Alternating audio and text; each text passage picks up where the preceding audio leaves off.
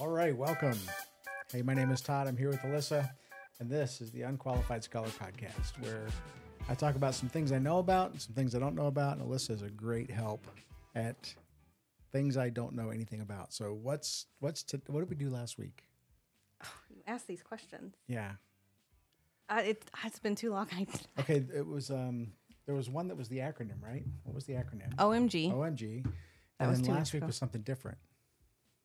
It didn't drive me to research, so I don't know. I don't remember. I'll Okay, have to go all back right. and re-listen. So, what do you have for me this week? Do you know the significance of the pomegranate in Greek mythology? Wow, that's a very unusually specific thing. Sorry.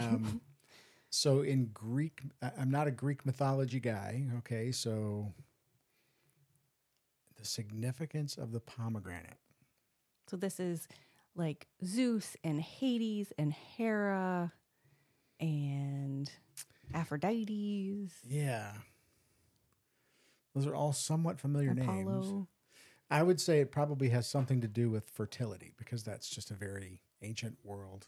Feels Greek to me, so I'm going to say fertility of some kind. I guess it's technically the opposite of that because really? it has to do with Hades and the underworld. Oh, yeah, no, I have So no idea. the gods were able to move between the underworld and up top or the earth, kind of freely.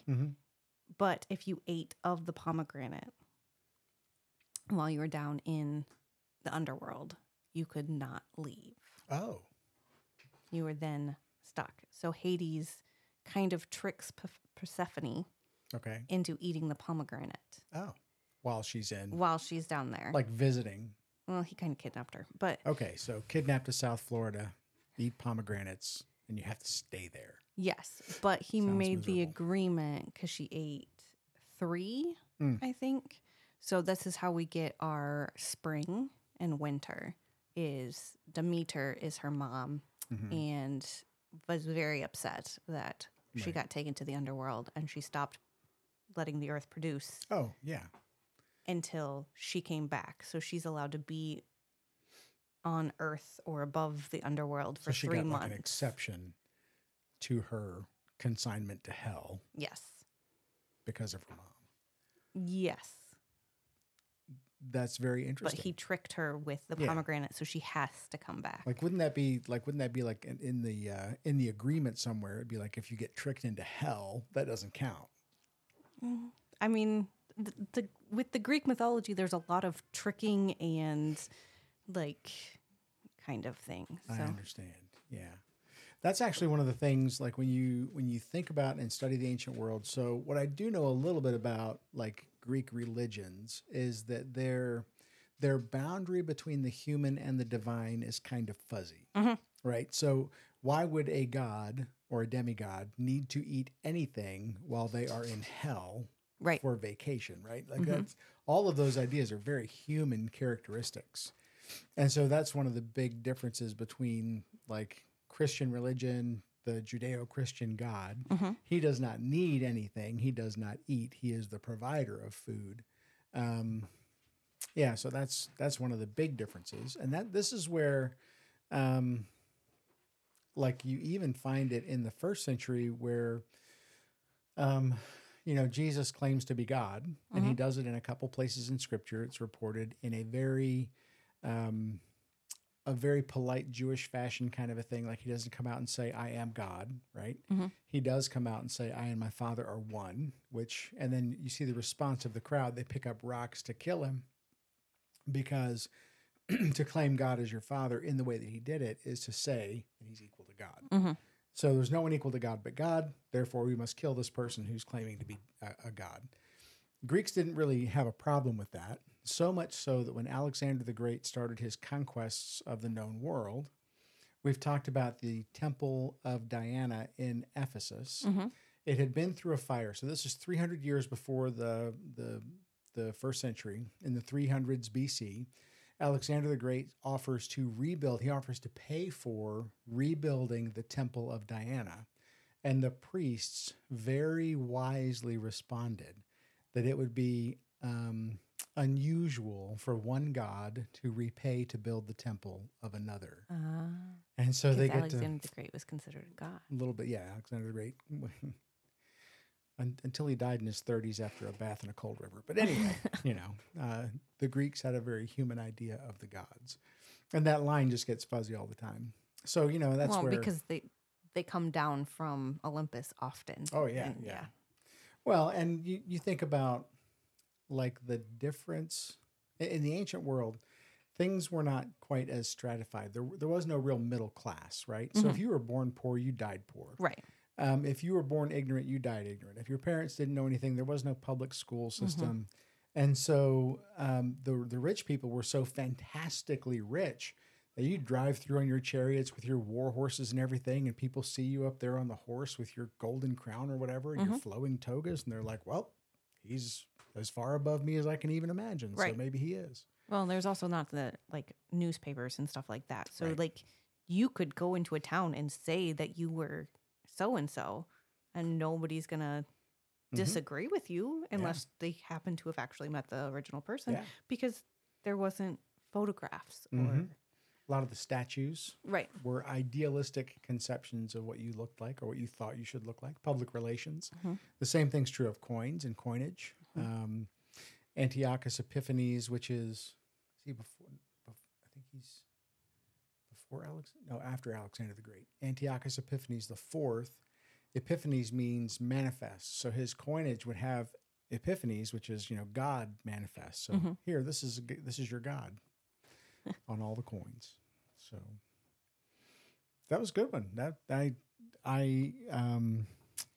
I'm probably not going to pick up a book on Greek mythology, because you can see I have a couple stacks of books around here that are desperately needing to be read. But what we've been talking about in church is something called a new series called Spiritual Strategies for Better Decision Making. And so that's where I read a book about communication strategies, and I've tried to incorporate some of that in this sermon series. And so I've shortened some of the points. It's like some of the titles of the points. Okay. So the first point is renew your mind, and it comes from Romans 12:2. Romans 12:2 is super important because it tells us that it's actually talking about understanding God's will, and the clearest way that we understand the will of God is by understanding what God has written in the scriptures, right? Correct. And you have to understand that correctly. Like there's some rules for your interpretation. Like you can't just go crack the Bible open, find a verse, and believe this is. I'm going to read this one today. Yeah, this is the one thing that the whole thing balances out. There's years and years of people studying the scriptures to come up with a consensus view of the truth. There are some big disagreements that will probably always be disagreements. Yeah. And so it takes a pretty sensitive touch to read and understand clearly.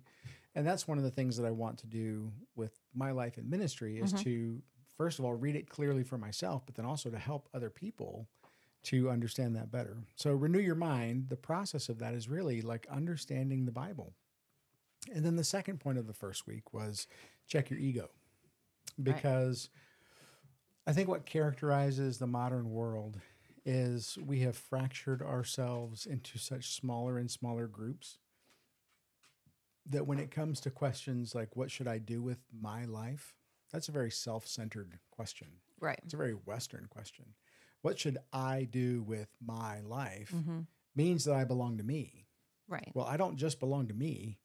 I belong to my dog in some sense, right? Yeah. Because I have obligations to take good care of my dog, who is in the room now and not supposed to be. Get out of that. I have obligations to my wife and my kids, my mom. Recently went and visited my mother, because that's what good sons do. Yes. So I try to have those obligations. What should I do with my life? How can I honor my family? So the second thing we talked about was checking your ego. And we used Proverbs 1:1-7, but we also hit this idea when we talked about Ecclesiastes. Ecclesiastes is this really hard book it's very pessimistic, it's very negative. And then at the end of the book, Solomon, who wrote it, says that the end of the matter is this, to trust God and be obedient. And I think that's such a big idea, because we have so many different messages that say, It's your life. Do your thing. All that stuff. Me, me, me. Me, me, me.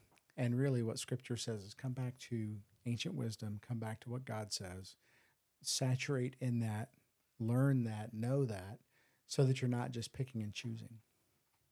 And then last week we talked about two other big ideas. Really, it was a big negative example. Set a foundation, which we looked at some of the things that the Jewish kings were supposed to know and do. And then we looked at Saul, the very first king, who was supposed to know and didn't do, as a negative example. And we used Deuteronomy 6 there as a touch point for the Scriptures. And then we also, like the last point, was catch the drift. And catch the drift is really understanding biblical stuff in its context, in its place in the literature, and in its historical, cultural context. Most of the time, people misread the Bible because of verses, right? You open it up, and you're like, here's this verse, and that's the thing. But the verses you take it out of context because, just this little bit. Yeah. Just this one verse out of this whole big chapter and book. This is the piece that I like. Yep. This is the warm and fuzzy, Well, John 3:16 is a great example, right? For God so loved the world that he gave his only son, that whoever believes in him will not perish but have everlasting life. Yeah, we commit it to memory, but you go to John 3:36 and it's like, if you don't believe in Jesus, you're toast. That's a paraphrase. But it's like obedience is kind of expected of us as human beings to come to God in humility. Well, nobody likes that idea. It's not warm and fuzzy, right? Think about a child. You have children. Your children are delightful. Do they always do what they're told with a happy heart? No. I can't believe it. They're such good kids. My grandson, last night, we sat down with him and I said, okay, listen, what do you want? He said, what do you mean? I said, you want something, right? You want to do something with the rest of your evening. After dinner, you want to do something. But you have your chore, which is emptying the dishwasher because we're so unreasonable. And he had a little homework to do. Okay, so you want something that isn't emptying the dishwasher and it isn't doing your homework. You want video games or going out and hang out with your buddies, or you want ice cream. Ice cream is the thing, always. And so I told him the fastest way for you to get to what you want is to do what you need to do first. Right. And I could just see his little heart looking for a loophole. And it's like, man, there's just no loopholes here, you know? So those are the big points that we've kind of talked about in this spiritual strategies for better decision making. And I was reading today, we use the negative example of Saul, right? Because Saul was the guy, he was the king of Israel. He was supposed to make a handwritten copy of the Old Testament law. Okay. So he would know it, right? So that he would know it and be able to do it and be able to help his entire nation keep on track.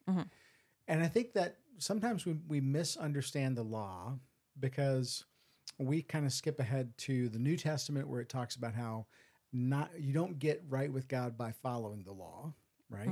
You get right with God by trusting in Jesus. Absolutely 100% true.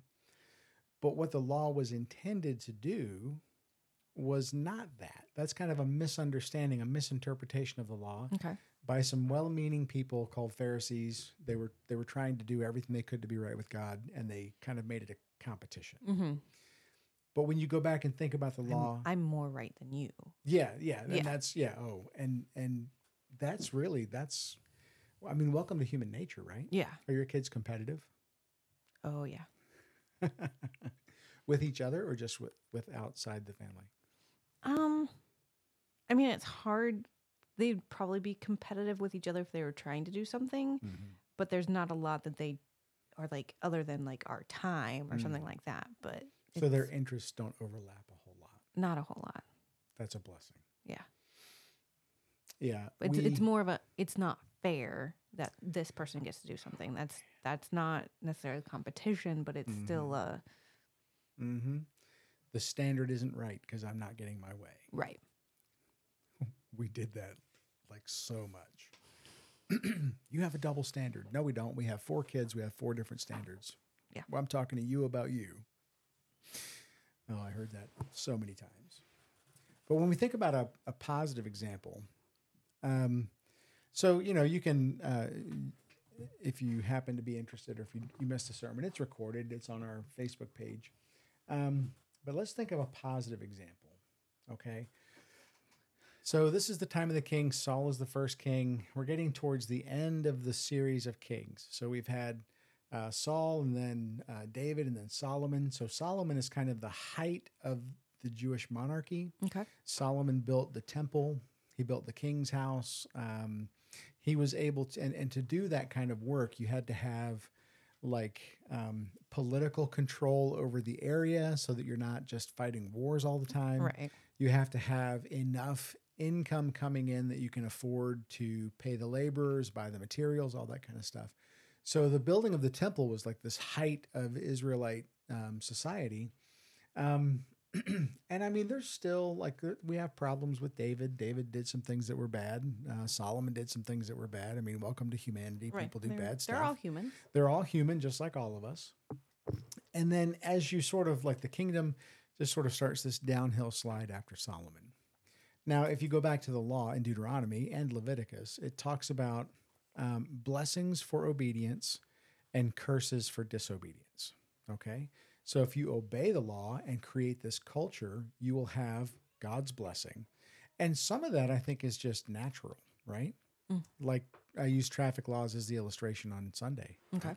If everybody followed the traffic laws, like if everybody knew how to merge. Yes, we just had that conversation on the way back from Cedar Point a couple weeks ago. If everybody knew how to merge, what a better world this would be. The zipper merge, yeah. Or you know what? Can we all just use the blinker? Oh. Just use the blinker. I mean, and then that would create a society where things are actually it would be a better world if we could merge and use the blinker. Or just slow down when we're going someplace. Yeah. Instead of being in a oh yeah, you can go ahead in front of me because it doesn't matter that 5 seconds of letting you in. It's almost like a microcosm of the me. Yeah, exactly. Thing. So we used Saul as a negative example, but towards the end of the kingdoms, right before the judgments kick in, things had gotten so bad that they had misplaced the law. So they were kind of on cruise control. They were just really not doing correctly. And so in 2 Kings 22:8, Hilkiah finds the book of the law. And Hilkiah the high priest said to Shaphan the secretary, I have found the book of the law in the house of the Lord. Wait, what? I mean, can you just imagine what's going on here? Oh, look, here's this book that describes our obligations, the culture that we're supposed to take that will result in blessing. And we just dusted it off because they actually cleaned out a storehouse. It's oh, look, here it is. And so, he read it. Hilkiah gave the book to Shaphan, and he read it. And Shaphan the secretary came to the king and reported to the king, your servants have emptied out the money that was found in the house and have delivered it to the hand of the workmen who have the oversight of the house of the Lord. Then Shaphan the secretary told the king, Hilkiah the priest has given me a book. And Shaphan read it before the king. Oh. Now this is probably things like, Deuteronomy. Deuteronomy is probably the big thing, because if we go back to that, you shall love the Lord your God with all your heart and all your soul and all your mind. He found it. He read the book. And this guy, the king, Josiah, I think it's Josiah, he was one of the guys who's he wanted to follow the Lord. He had that humility. So is Josiah the king? I think so, yeah. Okay. We were saying it was Saul. Yeah, in the 18th year of King Josiah. Okay, so this is actually, Josiah was, if you go back to 2 Kings 22:1, Josiah was 8 years old when he began to reign. So as an 8-year-old, he became the king. 18 years later, when he was 26, he understands that he doesn't have the law. And so all of the things that Saul should have known, or that all the kings should have known, he didn't know. So he now knows that he is supposed to, as an act of obedience before God, write out a copy of the law. Can you imagine how devastating that would be if you had a heart and you're I want to follow the one true God. And then you realize all of a sudden there's this big requirement. And you're Lord, I'm so sorry, And then you immediately get to work. And so when you look in 22:11, when the king heard the words of the book of the law, he tore his clothes. So this is a public statement of like deep mourning. He is like, I'm wrong. Mm-hmm. And think about, like we talked about humility, you know, we talked about checking your ego. This guy's already king. He is king. Right. There is nobody in his orbit who is more powerful than he is. And he realizes that there is one more powerful than him that he must submit to, and it's God. Mm-hmm. He tears his clothes. And the king commanded Hilkiah the priest and Ahikam, the son of Shaphan, and Achbor, the son of Micaiah, and Shaphan, the secretary, and Asaiah, the king's servant, saying, Go inquire of the Lord for me and for the people and for all Judah concerning the words of this book that has been found. For great is the wrath of the Lord that is kindled against us, because our fathers have not obeyed the words of this book to do according that is all that is written concerning us. Now, how does he know the will of God? It's in the Bible. Mm-hmm. He goes and he finds the Bible and he's like, oh no, we have done wrong. We have sinned. We have erred. And he also knows that that's going to bring judgment, because disobedience brings a curse. And Mm-hmm. he gets that. Like, he gets it. He understands it. And so he goes and he's looking for a prophet. Now, Saul, right? He looked for, he was wanting to hear from God from a dream. He wanted to hear from God from the Urim and Thummim, which is kind of a yes-no answer system. Okay. He wanted to hear from a prophet, but no prophets have come about. And the reason for Saul is that the kingdom has already been removed from him. He's supposed to step down and usher in David, but he doesn't. The fighting in caves. Yeah, hiding in the whole story. It's a great long story where, Mm-hmm. David is being chased around. David is trying to honor God, do the right thing. And Saul is just this knucklehead. But this guy, Josiah, he's like, okay, we have to hear from God. And so he already knows that judgment is coming, that they have earned judgment. Mm-hmm. But he wants to know, okay, can I stop it? Right? Is there something that we can do to stop it? Is there something we can do to make it right? Can we repent? Can we turn back to God? And so they go to a prophet and they get a response from the prophet. And the response is 22:19. The response is basically bad news. Thus says the Lord, the God of Israel, regarding the words you have heard, because your heart was penitent and you, let me back up, 14. Basically in 22:14 to 20, the prophet gives bad news. Judgment is coming. Okay. Because of the sins of the people, you've earned it. Judgment is coming. But the upside is because your heart was penitent, this is verse 19, and you humbled yourself before the Lord, when you heard how I spoke against this place and against its inhabitants, that they should become a desolation and a curse, and you have torn your clothes and wept before me, I also have heard you, declares the Lord. Therefore, behold, I will gather you to your fathers, and you shall be gathered to your grave in peace, and your eyes shall not see all the disaster that I will bring upon this place. And they brought back word to the king. So, okay, bad news, judgment is coming. Good news, not until after you die. Okay. So what is he going to do? Try to live forever. Sit on the couch and watch Oprah, right? I mean, he's been promised peace. But what he does, what he embarks on, is this campaign of cultural renewal. So he takes the book of the law, he understands what the people are supposed to be doing, and he says, we're going to do this. And so he gathers all the people together. He gets the elders. He gets everybody on board. He says, look, this is what God has told us. So he knows from the book that he has earned judgment. He knows from the prophet that it is going to come. And so his response is to, let's get ready. And the preparation is to turn the people's hearts back to God. And that means, they did some pretty hardcore stuff.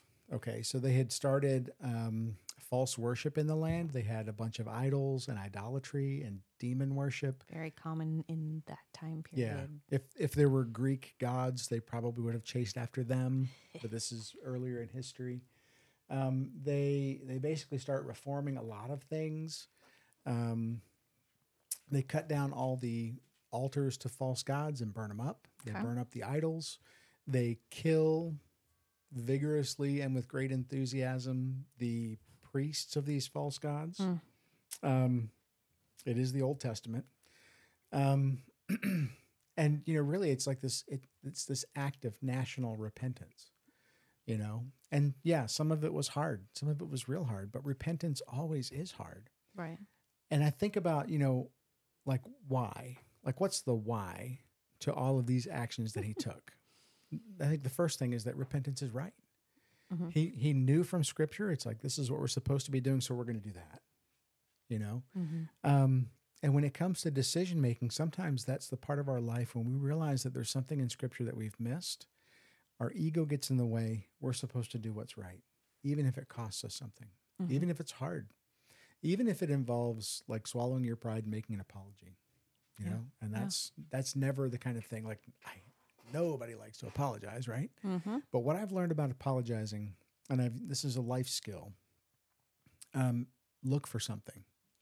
Look for something that you can apologize for, and it'll help you in your relationship with your spouse, with your coworkers. I'm sorry this went this way.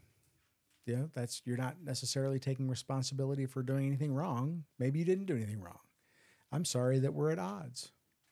I actually had to apologize to Ruth Ann as you were arriving because, honey, I don't think I communicated this very clearly, and I'm so sorry. These apologies, this repentance, this coming back to what's right is right. Mm-hmm. And so when Josiah does this, he's just doing what is right. That's one reason. Here's another reason. Repentance might still bring relief. You see, over and over in Scripture, there's judgment that is earned. There is a prophet who says, nope, it's coming. And the person who is to lead the people leads the people the right direction because God is always looking for repentance. Mm-hmm. God is always looking for a tender heart that says, Lord, I've screwed up. And well, that's a paraphrase. Lord, I've messed up. I've done what's wrong and I want to do what's right. Mm-hmm. And I've tried to incorporate that in a lot of the teaching that I've done. When I taught college students, I said, look, sin has consequences, right? Yeah. But so does repentance. And so repent. But I think the important thing is you have to be serious about it. Oh, yeah. You can't just say the words and it be done. That's a typical kid thing at the moment is, oh, you hit your sister. You need to apologize. Oh, I'm sorry. Sorry. But You're not, and you can tell that. So I think that when you're looking for something to apologize for, you have to make sure that you're sincere about it, or else the other person is going to see right through it. So not a long time ago in a land far, far away, right? Uh-huh. So a long time ago, land far, far away, I had someone who was behaving badly as a part of the church. And so it resulted in a confrontation. Mm-hmm. Okay. Everybody's favorite thing. And I told this person, I said, look, what you're doing is wrong. Clearly described. This is what you're doing. This is what's wrong. This is why it's wrong. Mm-hmm. And this person got mad, and so they got mad and they yelled at me. And I yelled back, because I was afraid I was going to get assaulted. No, literally. Like I was afraid this guy was going to come up out of his chair and throw a punch. Yeah. Well, so finally, after we kept talking, he finally said, fine, I'm sorry. And I looked at him right square in the eye and I said, I don't forgive you because you have not repented. You are not sorry. Mm-hmm. And so he stormed away mad. And I was like, okay. And this is where, like, I am not always the warmest and fuzziest. Like, if you need a counselor, it's probably not me. I love people. I'm always open to repenting myself, to finding what I've done wrong and finding a way to take ownership of it. This guy left mad. I mean, mad, stormed out. People we had a meeting going on and people were there. And so they all saw it. He called me the next morning and he said, can I come talk to you? And I was like, sure. And I had one of the guys from the leadership team there, and he walked in, he said, I'm sorry. And I mean,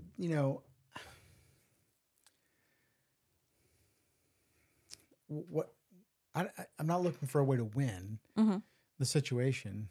I'm looking for a way to be faithful, right? Mm-hmm.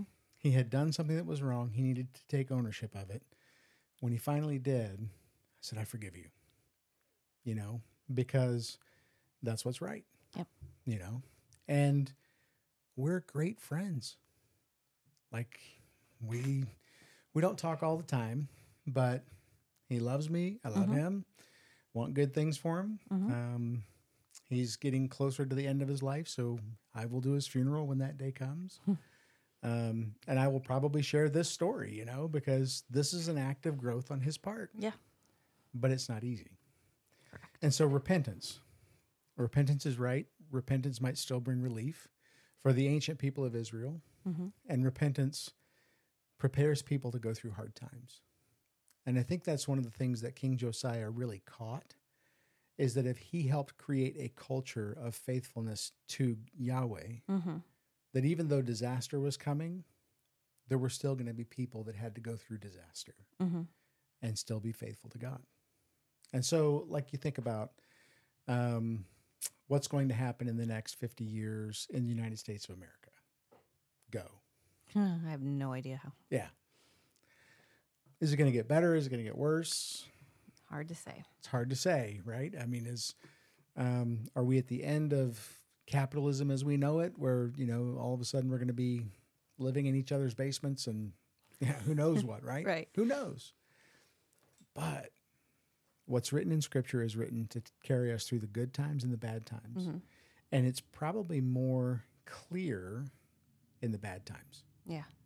So that in the bad times, we come back to what the Scripture says. We come back to being faithful to God. We come back to, we find the book, Yeah. And when we find the book, then we can start living by the book and according to the book.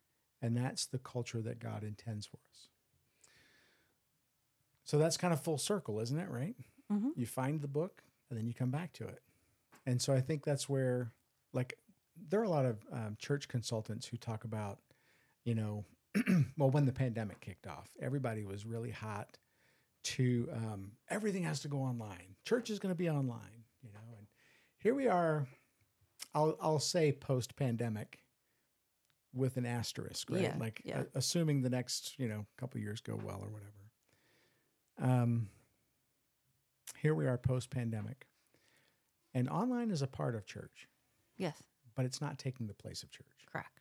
And I don't think that it can, because there's something to be said for being in the room. Yes. When the music is happening, or being in the church when the people are there. Church is kind of scary when there's nobody there. Yeah, big, huge building. Well, most of the time a big huge building. Yeah. Like the foundation settles and you're like, is somebody here? Yeah. Yeah, church can be kind of creepy when the people aren't there. And that's where, when the people are there, that's when it comes along. So that's pretty much what I've got. I think, these couple different principles, renewing your mind is probably the biggest one. Checking your ego, that's so important. Setting a foundation, knowing what the Bible says, and then catching the drift. Catching the drift is just basically understanding the Bible in context. There's places where we can disagree. There's places where we must agree as Christians. And sort of walking through those places is what makes us a stronger people. Yeah. I still don't know anything about the Greeks. No? Not really. I mean, like a little. I've been listening to an audiobook that's all Greek mythology. Oh, really? So, yeah. Audiobooks are great. Narrated by Stephen Fry, so it's... I don't know Stephen Fry. Oh. I don't know anything about Stephen Fry. That's two today. Next trivia question. Who's Stephen Fry?